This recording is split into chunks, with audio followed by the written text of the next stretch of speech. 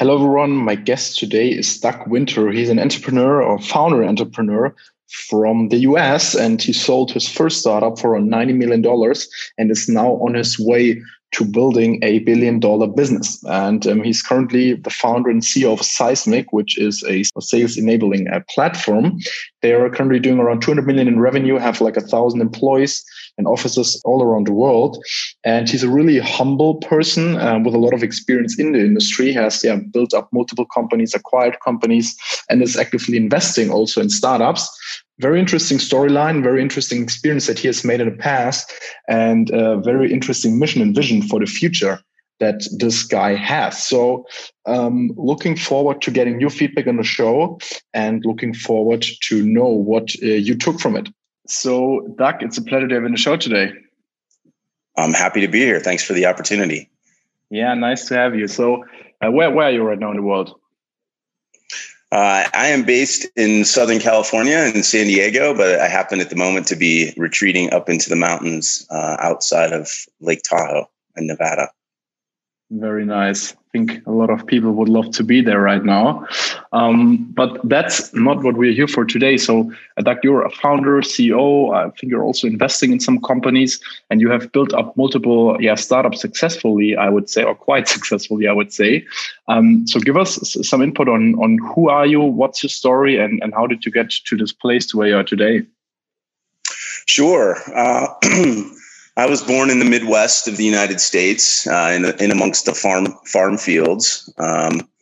My mother was an educator, and my father was an engineer, building bridges and dams and roads. And so I learned at an early age to appreciate education, and I was fortunate to be able to have an excellent education experience. Became an engineer myself. And as I was in high school, my father actually started a company with some of his friends doing construction, actually hazardous waste cleanup. Not very glamorous, but it made a big impression on me as a young person getting ready to go out into college and university. And in that, I recognized in him a spark and an excitement about what he was doing professionally that I had never seen before. And I realized later that that's the sort of the difference between, working for a small company and a company that he had started versus working for someone else's company. And that made a big impression on me as I went throughout my career. So it took me a few years of working for other companies before I had the courage, frankly, to jump and start working for a startup. The first one was started by a friend of mine from graduate school. That was in the .com days, and it actually, was a very exciting ride up, and then also a very traumatic ride back down as it crashed during the .com crash. And I've often reflected back as what an incredible experience that was, getting to watch sort of an entire life cycle of a company in a fairly short period of time. I think 3 years or so, we got to see it go from funding and crazy growth to liquidating and selling off, the office furniture, and I got to. What was the company called? What was the first company? The company was called One World Software Solutions, and it was a software development outsourcing firm. So it was helping companies, mostly in North America, build their software products where they were short of resources. So leveraging offshore teams in the Middle East, actually, and later in China. And it was exciting time because there were so many startups that needed resources, and we were able to help them. But then we came to find out later that many of those companies couldn't afford to pay us when the .com bubble burst. And so we had a lot of revenue and not much cash. And that was a hard lesson, because I think we had built a really great company. The founder there was, I think, had a great vision and had built a great culture, and it was an exciting ride. But unfortunately, we missed a few key elements of sort of finance that ended up dooming the business. But great learning experience. Got it. Yeah, very interesting, very cool. And I think, yeah, probably a lot of learnings from that time. So you guys sold the company, finish it up, and what happened then? Yeah. What did you do next? Yeah, I left. Actually, started a company in a very similar vein, working with some other friends that had been together with me at One World, and we picked up the pieces and we started a similar business called Objectiva Software Solutions, which was doing the same business model, working on helping other companies build their products. We built our development centers with a friend and classmate of mine in China. Ultimately, we opened that business and started operating that business on August 1st of 2001, which turned out to be 41 days before September 11th. So right when we were getting going, the world economy screeched to a halt yet again. So another sort of challenging set of circumstances. Fortunately, we were able to survive. We had a few good clients. We kept going. And ultimately, we sold the business to one of our clients, which was a small publicly traded company called Document Sciences. It was based down in San Diego. And so is that DocuSign, right? Is that the company called DocuSign right now? No. Document Sciences.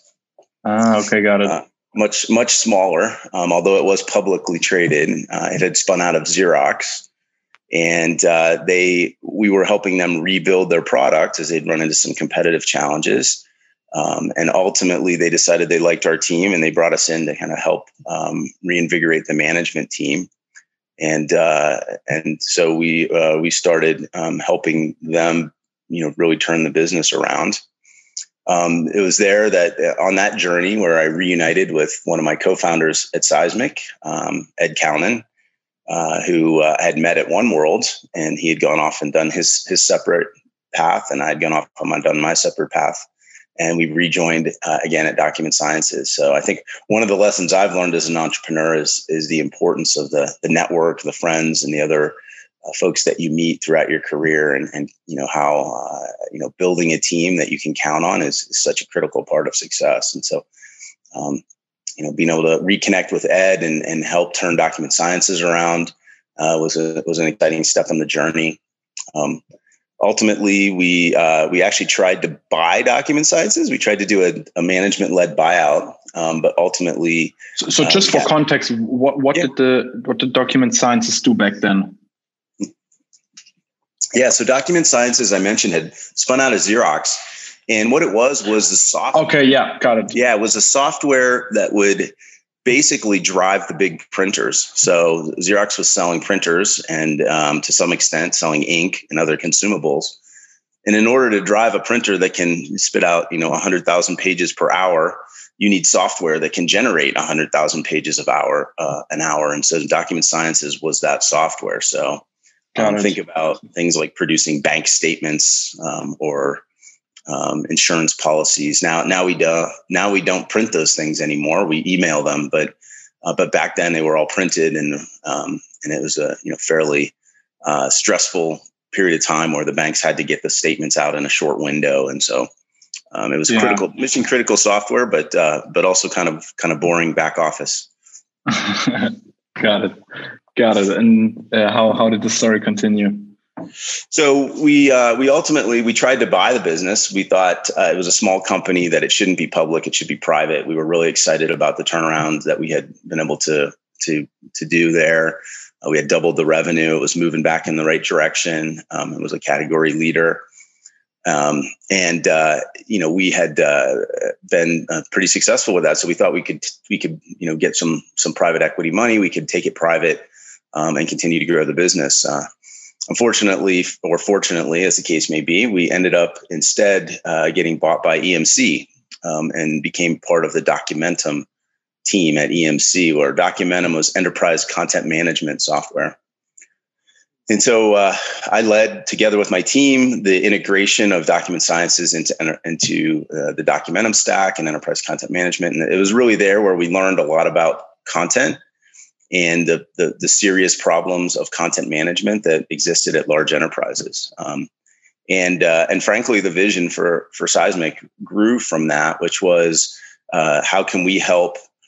No one had done what Salesforce had done for CRM, which is sort of make it easier to use, put it on the cloud as a new technology stack, sell it as a subscription, a new business model, and really change the world, right? And Workday had done that for human resources software, and NetSuite and SAP and others were doing that for ERP. But we felt like no one was doing that in the area of content management. And if we could do that, it would be really well suited for the needs of front offices, sales and marketing teams that were really drowning in content and didn't have good tools. So that was the original vision for Seismic. And after doing our time at EMC, integrating the product and doing our silver or golden handcuff time, we decided to leave and start Seismic. Got it. Okay, very, very interesting. So how did the first month and years look at Seismic? What were your guys' vision? How did you guys start? And how did it go in the beginning? Getting started is the scariest. It's the scariest part. It's also the most exciting part. And so before we left, we'd spent some time on weekends and nights, sort of getting together and brainstorming the idea of what we thought Seismic could become. We had all kinds of different ideas, but as it started to really crystallize in our heads, we got more serious about it. We gave notice at EMC that we were going to leave. And then, the early days were really about refining the vision for the product, building early prototypes, and then starting in on serious work of engineering of actually building the product. So it was, the first 9 months or so were really, the team was locked in the basement, writing code, and testing and giving feedback on and refining what we thought would be the right initial minimum viable product. So you guys raised money right away, or did you bootstrap it?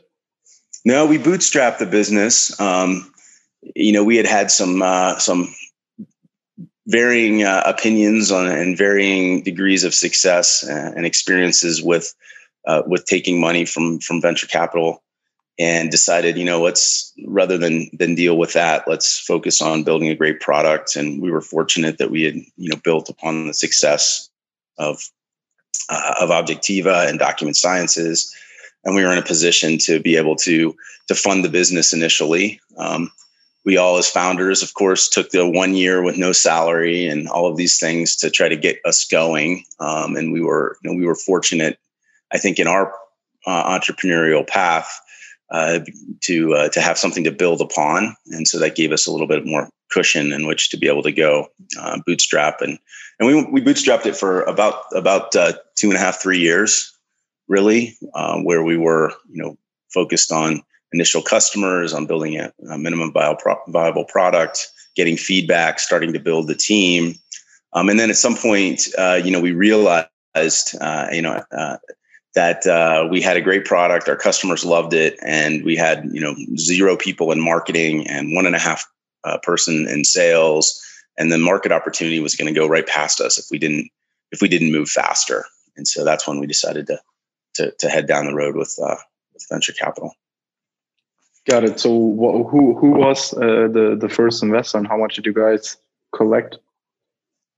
So our first investment, we went up Silicon Valley, being in San Diego. There's not a lot of early stage venture capital firms there. It's a short flight up. One more question: How big was the company after 2.5 years? How many people did you guys have, and how did it look like? So we were probably about 25 people at that point in time. We were about $1.5 million in revenue, in ARR. At that point in time, we had some early great customers, but most of them were pretty small. Big companies, small contracts, but they were. I think maybe something that stood out a little bit was, due to our background, we had focused on big established companies as our customers. Right, we didn't do what a lot of times happens in Silicon Valley with startups, is they sell to each other. Right, so they have a logo list of of a bunch of other small startups, and they're selling to each other. We sold to the likes of General Electric and, big pharmaceutical companies and a couple of financial services companies. And so while the contracts themselves weren't huge, the logos were caught people's attention. And when we told the story of what we were doing, that was able to get, I think, a little more interest for our early rounds. Not being from Silicon Valley, we had to travel up there. I would travel up. It's an easy flight, 1 hour maybe flight, and go and pitch to the different venture capitalists. I wasn't good at it. I was relatively inexperienced, and so a lot of trial and error, getting introduced through referrals and from friends. Consistent feedback that I heard. Back in this time, this was 2013. I heard two questions. Every time, everyone that I spoke to asked me two questions. They said, "You're going to move your company up to Silicon Valley, right?" They felt that the only place you could really be successful starting a company was in Silicon Valley. And the other question that they asked at that time was, "You're going to do a freemium model with your product?" And our answer to both of those questions was, no. So I had to kind of dance around that fact a little bit. But fortunately, one firm, Jackson Square Ventures, based out of San Francisco, and partner Pete Solvik, who had been the former CIO at Cisco. He had the vision. You mentioned DocuSign earlier. He was one of the first investors at DocuSign. So he kind of understood the interesting nature of enterprise software and what we were doing around content, and had the vision to see past the fact that we were based in San Diego and we weren't doing a freemium model. We were focused on bigger enterprises. And so that's how we ended up with Pete as our first investor in 2013. And then from there, once you're plugged in and other VCs know who you are, then suddenly they're calling you, and it becomes much easier to get subsequent financing. Got it. Okay, so how much did you guys initially raise? Our first round, our Series A, was $4.5 million, and we told them our goal was to put in place a sales and marketing model that we thought was a scalable one, and prove it by tripling the business. And we gave ourselves 2 years to do that. So we something that I've always found to be important is when you're raising money is to be clear with the investors. Here's what you want to do with the money and why you need it, and what you're going to accomplish, so you can over time build credibility with them that you deliver on your promises. Yeah, got it. Okay, so now 10 years later, no, like 8 years later, yep. Where did you guys stand now, and how was the journey over the past 7, 8 years? Thomas, it's more than I could have imagined. That sometimes Pete will remind me that when I gave him our first pitch book, and the obligatory, here's what we're going to do over the next 5 years, he said, no one ever beats those plans. They always put in hyper aggressive plans. And he said he pulled it back out a few years ago. He said, "You guys beat the plans that you gave me back in 2013. It's been a crazy journey. We are now a $200 million revenue business. We have over 1,000 employees scattered across the globe. We have offices in Dusseldorf and Paris and London, and a number of cities in the United States, and Toronto. We've grown quite quickly, and had to navigate a number of transitions as the business grew. It's not the same company, it's not the same job, but working really hard to try to keep the culture and keep the growth going, and most importantly, keep our customers happy and excited and coming back. Got it. No, very interesting story. What did you say? I mean, that's probably hard to put it into one sentence, but what would you say were the 3 learnings that you personally made in the past 8 years? I think one of them is know who you are, and importantly, know who you're not. So that first Series A question, are you going to build a freemium model of your product? We were focused on selling to large enterprises. That's who we were. It was in our DNA, and that's the product that we built. And it didn't suit itself to that model. And even though the whole trend at that period in time was, do freemium, that just didn't fit us, and we knew it. And rather than get discouraged or persuaded to go down a path based on the trend in the market, we stayed, with where, who we were and what we knew we were good at. I think number two is it's all, so much of it is about the people, and being able to tap into a network of folks that I had worked with in the past, who knew me, who knew the other founders. In the early days, that's so critical. I remember watching a peer company of mine that received funding, Series A funding, about the same time, and I knew the CEO. And right when they received their Series B funding, like 2 weeks later, they did a press release where, we've got a new CFO and a new head of product and a new head of engineering and a new head of marketing and a new head of sales. And I was sitting there thinking, wow, I can't imagine how you can grow a business when you have a whole team of people who are, I'm sure, very talented, but they don't know each other. They don't trust each other. They're not sure the roles, et cetera, et cetera. So, the people and being able to build the right team early on, I think is so important. And then probably the third one would be, pick your investors carefully. You can't get divorced from your investors, and they're going to be your partners. And so, beyond the cash, beyond, who's giving me the best valuation and the best terms, picture sitting around the boardroom table, trying to solve some hard problems, 4 years from the day that you're first getting the money from that investor. And is this someone that you respect, that you feel like you can learn from, and that you think is going to be able to help and add value? And we've been fortunate to have a phenomenal board and a phenomenal series of investors. And I can't tell you how impactful that's been over the years. Got it. Yeah, no, sounds pretty interesting and really cool. So now you're 8 years in. Where do you want to take the company in the next 8 years or the next couple of years? We're really focused on continuing to grow and capitalize on the market. We are in a space that didn't really exist 10 years ago. Sales enablement is a new category. It's a new space, and that means there's still a lot of change happening, but it's also a very large opportunity. And we feel like we can build $1 billion revenue business. We feel like we could be the first or the leader in the category by a good amount in terms of our growth. And we feel like we have the opportunity to go public and continue to grow and define the category and build a lasting, enduring enterprise. So that's really what we're focused on. And I think the world economy has changed, the work environment has changed, and it's really accelerated the move towards a digital workforce. And, we sit right in the middle of that with tools that help sellers be more efficient, regardless of where they are. So really excited about what the next couple of years have in store. Got it. Yeah. Sounds super interesting. So I guess planning to raise more money. Well, we just completed a round, a pretty significant round for us with a partner based in Europe, actually, Permira, wonderful firm.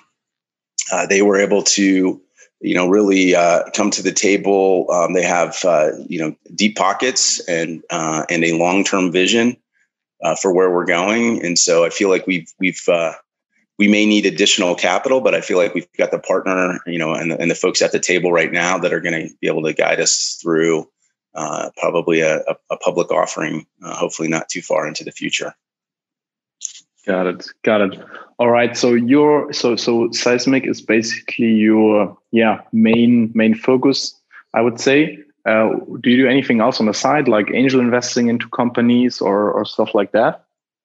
Yeah, I left out a little bit of the story in the Objectiva business that we built so many years ago. When we left EMC, we actually bought that business back, and my business partner was managing it, and I was on the board.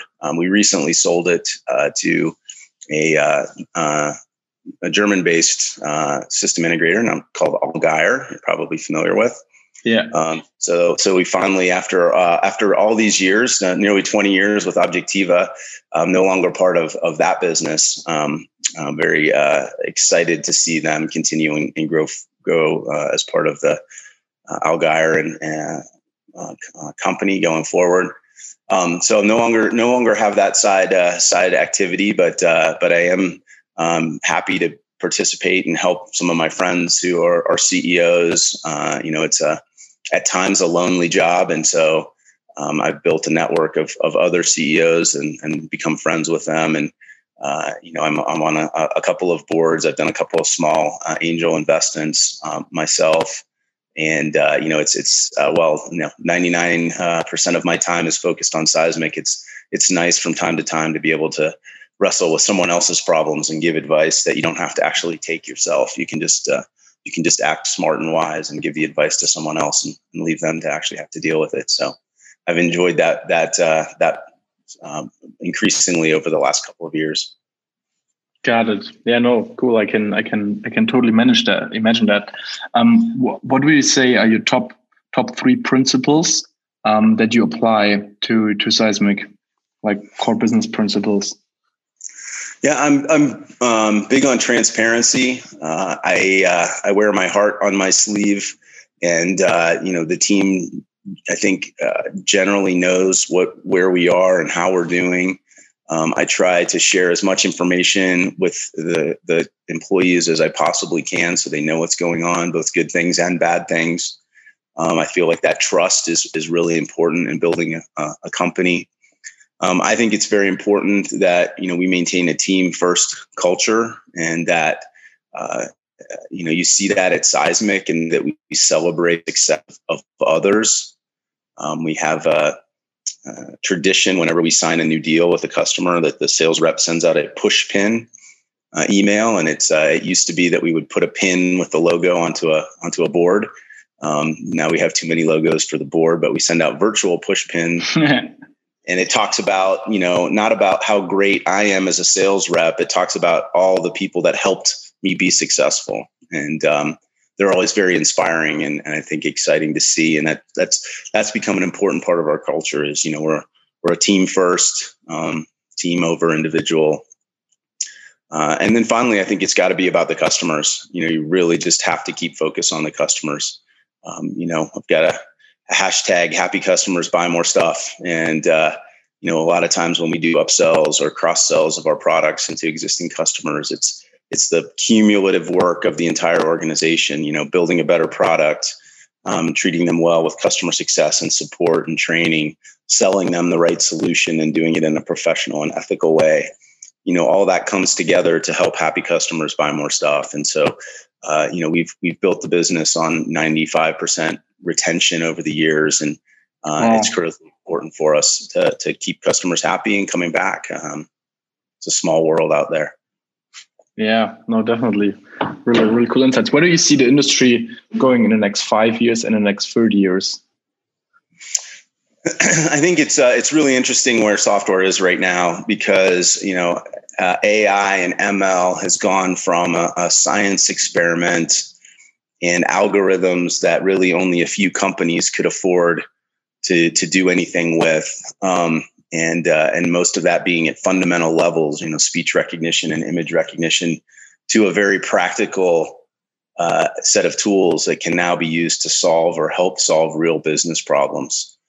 So I think we're going to see some pretty amazing things happen in terms of automation and intelligence that are going to drive increasing efficiency that comes from software, comes from the software space. At the same time, the stock market is, at record highs. And so the large successful companies have, virtually unlimited resources at their disposal. So, how that's going to play out and how they're going to decide, whether we're going to build giant conglomerate software companies that, only a few of them that exist that swallow everything else, or whether some of the, the startups are going to be able to get sufficient size to be able to remain independent. I think there's going to be an awful lot of activity over the next 5 years or so. And, we're right in the middle of it, things that are focused on the bottom of the sales funnel and helping automate things at the bottom of the sales funnel. There's a tremendous amount of investment dollars going into it. Some really cool, exciting technology and companies that are being built, including Seismic. And I think it's going to be a pretty fun place to be for the next few years. Yeah, got it. No, totally. agree on that. Okay, last question before we wrap up here is: what role does your personal brand or did your personal brand play in the beginning of founding Seismic, and also maybe now as 8 years in? Yeah, that's a great question. I think, the even the concept 8 years ago of a personal brand and what does that mean, I think was, while it was still there and still mattered, wasn't something that really people talked about, right? Or thought about, or certainly very few people took real proactive steps to build their personal brand as an asset. I think when we started Seismic, I think my personal brand was pretty limited, pretty small. My exposure was pretty small, and I'm fairly humble, low key. I'd rather sort of stay under the radar kind of person. It extended to my reputation, and what we'd been able to do at Objectiva and Document Sciences was able to allow us to, get introductions and have some credibility when we were talking to the early investors, and allowed us to, to be able to get going. And certainly I think our reputation in the sort of related areas helped us get some of our early customers to take a chance on us. But probably the biggest impact was on convincing some really smart people to take a leap and join the Seismic team when, we had no funding and we had almost no revenue, and, they were really taking a big chance. And I think, my personal brand was probably the most impactful there. As the company's grown, get a lot more exposure and visibility through the press and the marketing team that helps us, and getting to speak with folks like yourself. And I've come to realize how important that is. While I still don't really relish the limelight, I realize it's important for the company. It's important for us in recruiting and bringing in great people to get the Seismic story out. So it's something we spend more time on, and I spend a little bit more time on than I used to, certainly. Got it. Cool. All right. So Doug, let's wrap up with the Fantastic Four. Question number one: is there a CEO that you're following or studying right now? Aren't all of the startups out here following Elon? That must be the only answer that you get. But as an engineer, I respect his curiosity and bravado. As an entrepreneur, I respect his bravado to say, let's do something crazy. Let's start a car company. Let's do something crazy. Let's build rockets. I've always respected the people that are willing to take on what everyone else in the world would say, well, that's a dumb idea. How are you ever going to make money building cars? How are you ever going to make money building rockets? I have so much respect for that. And, number one, the courage, or maybe the craziness. But, number two, the smarts, the intelligence to see those opportunities and dive in and look at old problems in an entirely new way. So when I think about the far out future, I think about some of the other really exciting problems and big problems that are out there that no one's taken on, like clean water or food, or some of the other things that I think are going to be very impactful out into the future. And I wonder, geez, if I would ever have the courage and the energy or the resources to take on some of those big problems. So I find what he does to be incredibly inspiring, and he is certainly entertaining as well. Yeah, that's definitely true. All right, next question. Do you have any routines that you strictly follow on a day-to-day basis? Probably my only routine during quarantine period has been, and the world's gotten turned upside down here, has been getting out of the house at least once a day to go in the morning and get coffee from the coffee shop. So I've perfectly good coffee machines at home, but I feel like I can put on my mask. I can go to the local coffee shop and at least see other human beings live in 3 dimensions at least once a day. So that one's helped me keep my sanity. Yeah, and there is something special about that morning coffee in a coffee shop, especially if it's like a local one. Yes, absolutely correct. They know your name. You say hello. I never use the app to order because I'd rather, go in and actually say hello to the folks. And it's helped keep me sane through this period of isolation. Yeah, very true.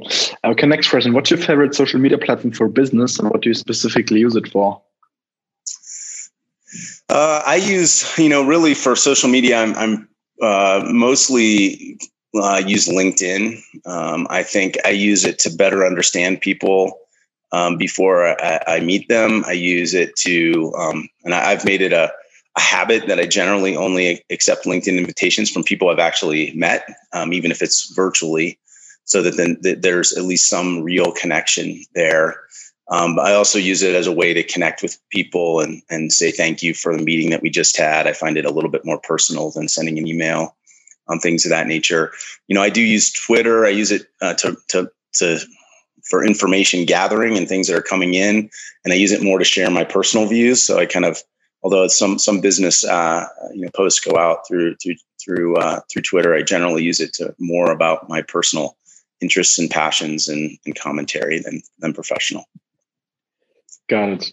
Okay, last question, Doug. What do you wish you knew when you were 20 years old? What do I wish I knew when I was 20 years old? I guess I really, as much as anything, I wish I could whisper in my ear and give myself an extra boost of confidence. I've often said that being a successful entrepreneur, you can't be too smart, because if you're really smart, you're going to see all the reasons why your business is going to fail, and you'll never start it. And I say that kind of as a joke, but the truth is that having the courage to jump, having the courage that you can be successful, or even if you fail, that you can still have success. That courage, I think, is the toughest part. And if I could have whispered in my ear at 20 years old and told myself to go for it, I could have gotten my entrepreneurial career started, 10 years earlier. And I think that would have been interesting and served me well. So that would probably be it. Got it. Yeah, it was great to have you in the show. Thank you so much, Doug. All right. Thank you, Thomas. I appreciate it.